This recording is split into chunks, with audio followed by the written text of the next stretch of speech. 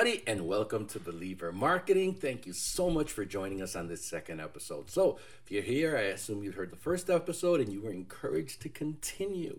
Well, again, this is your host, Raul Meza, here on Believer Marketing. And again, I created this because I know there's a lot of really good marketers out there who happen to be believers. And a lot of believers who want to learn about marketing, whether it's for their ministry, their business, etc., etc. So this is here created to share and to bless you.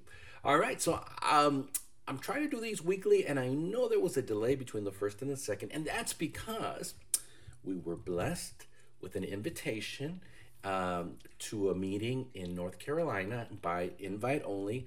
They invited around 100, 150 people to the Cove.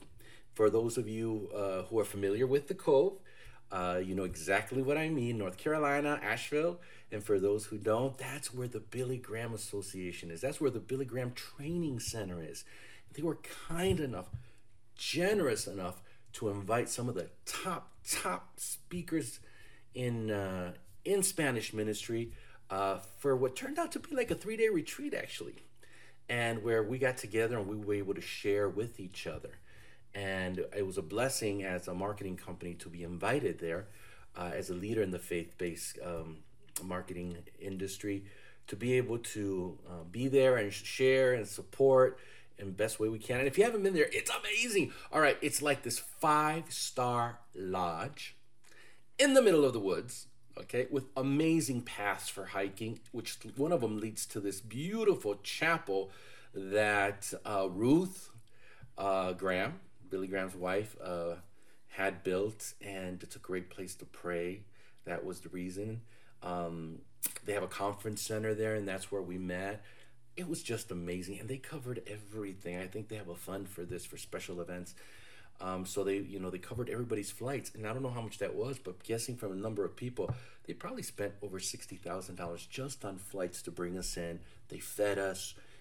We had like 20, 25 minutes each to share about what we're doing. And, I always thought we did a lot, right? Here at Promeza, we actually done a lot, but sitting there listening to some of these people, it felt like we haven't done nothing yet. And I'm talking, we had influencers there that were like 20, all the way to legends, right, who've been doing this for 50 plus years in the ministry. And I learned a lot, especially for like the 20-year-old girl who was there to actually share about holiness. Now that was interesting because she says, it's really ironic that I've been called to share about holiness. At least that's what the world would think. But if we read in the Bible, we know that God actually calls those who have lived the life of what our target audience is in that calling, so we can relate to them, to bring them into the fold. So we're talking, to clear it up, what I just said, it's a 20-year-old girl, I don't know, 2021, I don't know. And she was preaching on holiness, and she said, it's really ironic because I grew up in witchcraft, pornography, sex, drugs, everything since I was a little girl. He's like, and only Christ could actually save someone with my past, clean someone with my past, and make them an example of holiness, because that is what I now am in Christ. It was just amazing, right? I mean, tears, beautiful. Anyway, there was so many great ministries. Oh my God, the networking was amazing. I have great leads to follow up on after the event. Now, I'm bringing this up because I want to speak on a very important point that I kind of already knew, but I observed there in the conference. And yes, I'm speaking to you, marketer. I'm going to share an amazing a revelation that I had there that really speaks to our work. Okay.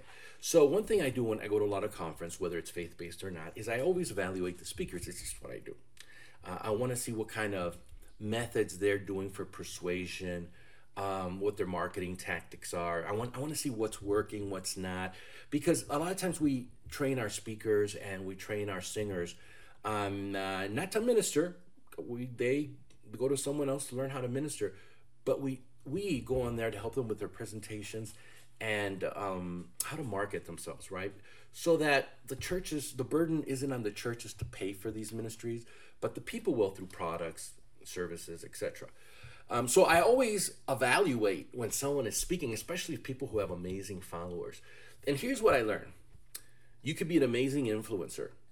You can be an amazing inspiration, right? Person who inspires people and teaches people. But it doesn't mean you're a good marketer, or right? So here's an example. Great legend was up there speaking. He's an author of so many books, teacher of so many things. I mean, the guy has a huge following. I learned a lot. It was really, really great. And he was pitching. I kind of want to say pitching, even though there really wasn't a pitch fest, but it was a moment for us to share what we're doing in our ministry, and offer up our events and see if there's any good networking opportunities for those events, right? So in a way, it was pitching, in a way, it was sharing, and he was pitching this brand new way that they're going to do to disciple people. And it's a huge event. The concept is fabulous. It's a home run in its effectiveness. I loved it, right? From that point of view. However, as I sat there and listened to him, the way he planted what we were going to do and what it was not. He shared a lot about what it was not. It wasn't your usual conference. It just sounded like a lot of work for me. As someone who potentially was considered going to that event, it just sounded like a lot of learning, a lot of work. And that was common throughout all the presentations. In fact, there was only one presentation where I was like, oh, yes, I'm excited about this. And I was monitoring my wife who was there, and she quickly told me, you know what, this sounds interesting. So this event, the one I'm going to share with you, is about a big youth event in Texas. Massive youth event for Christ, right? And that's the one my wife said, you know what, I could see my kids going to that event and being part of that. And that's the key. It was the only presentation in the whole thing where we could see ourselves at, okay? Why? Because this presenter not once really went over the agenda, the schedule, the stuff we were going to be learning or the kids were going to be learning. None of that. In other words, he did not spend almost any time on features. All he did was present the benefits of our youth being there in a way where we could picture our kids not only being on fire for the Lord at an event, but how they were going to come up and how they were going to be different and how they were going to serve going forward. That's the difference, okay? There was another youth event actually that they were pitching there also, and also amazing. It's got a history, it's proven concept, everything. But I'm like, I'll pass. Why? Because again, they focused on features, not on benefits. And it was interesting because I was like, feeling out the room, taking the temperature of the room as everybody was pitching, and see who was excited, who wasn't. See who got approached during the breaks with more people and who didn't, right? And so that's very, very interesting, okay? So as marketers, one time when I first started learning about internet marketing and marketing in general, speaking to my wife, and I told her we should do this, something I had learned in internet marketing and about speaking. And she's like, no, that works out there in the world. That doesn't work at church. That doesn't work with, that's so salesy, she says. That does not work with our crowds. So the truth is that psychology is psychology is psychology.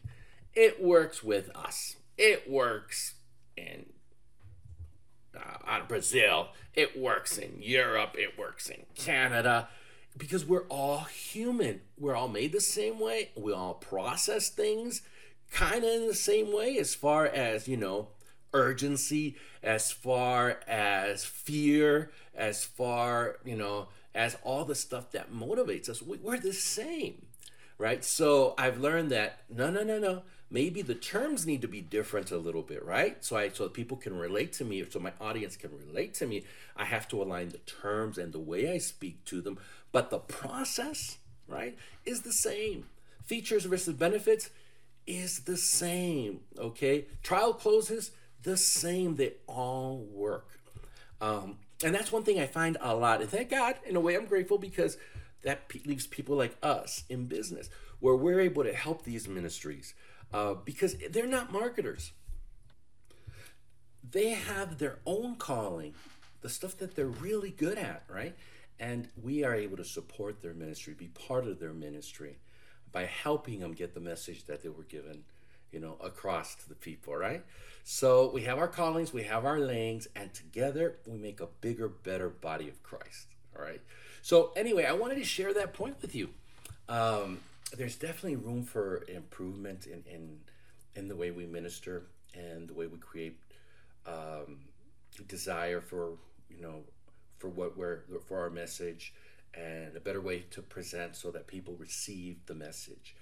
And again, just to summarize real quickly, what we learn in the internet and marketing world applies regardless to our type of community.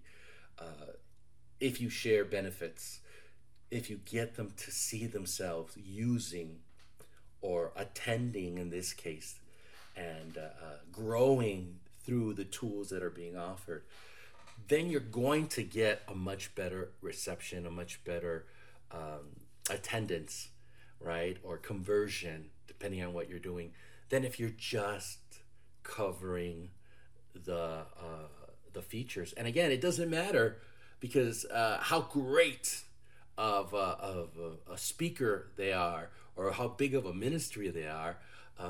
They don't necessarily specialize in that area, and we are here to help in that area. All right, I'm going to sign off for now, and next week, another episode, we'll cover something else very interesting, okay? God bless you guys. Talk to you soon.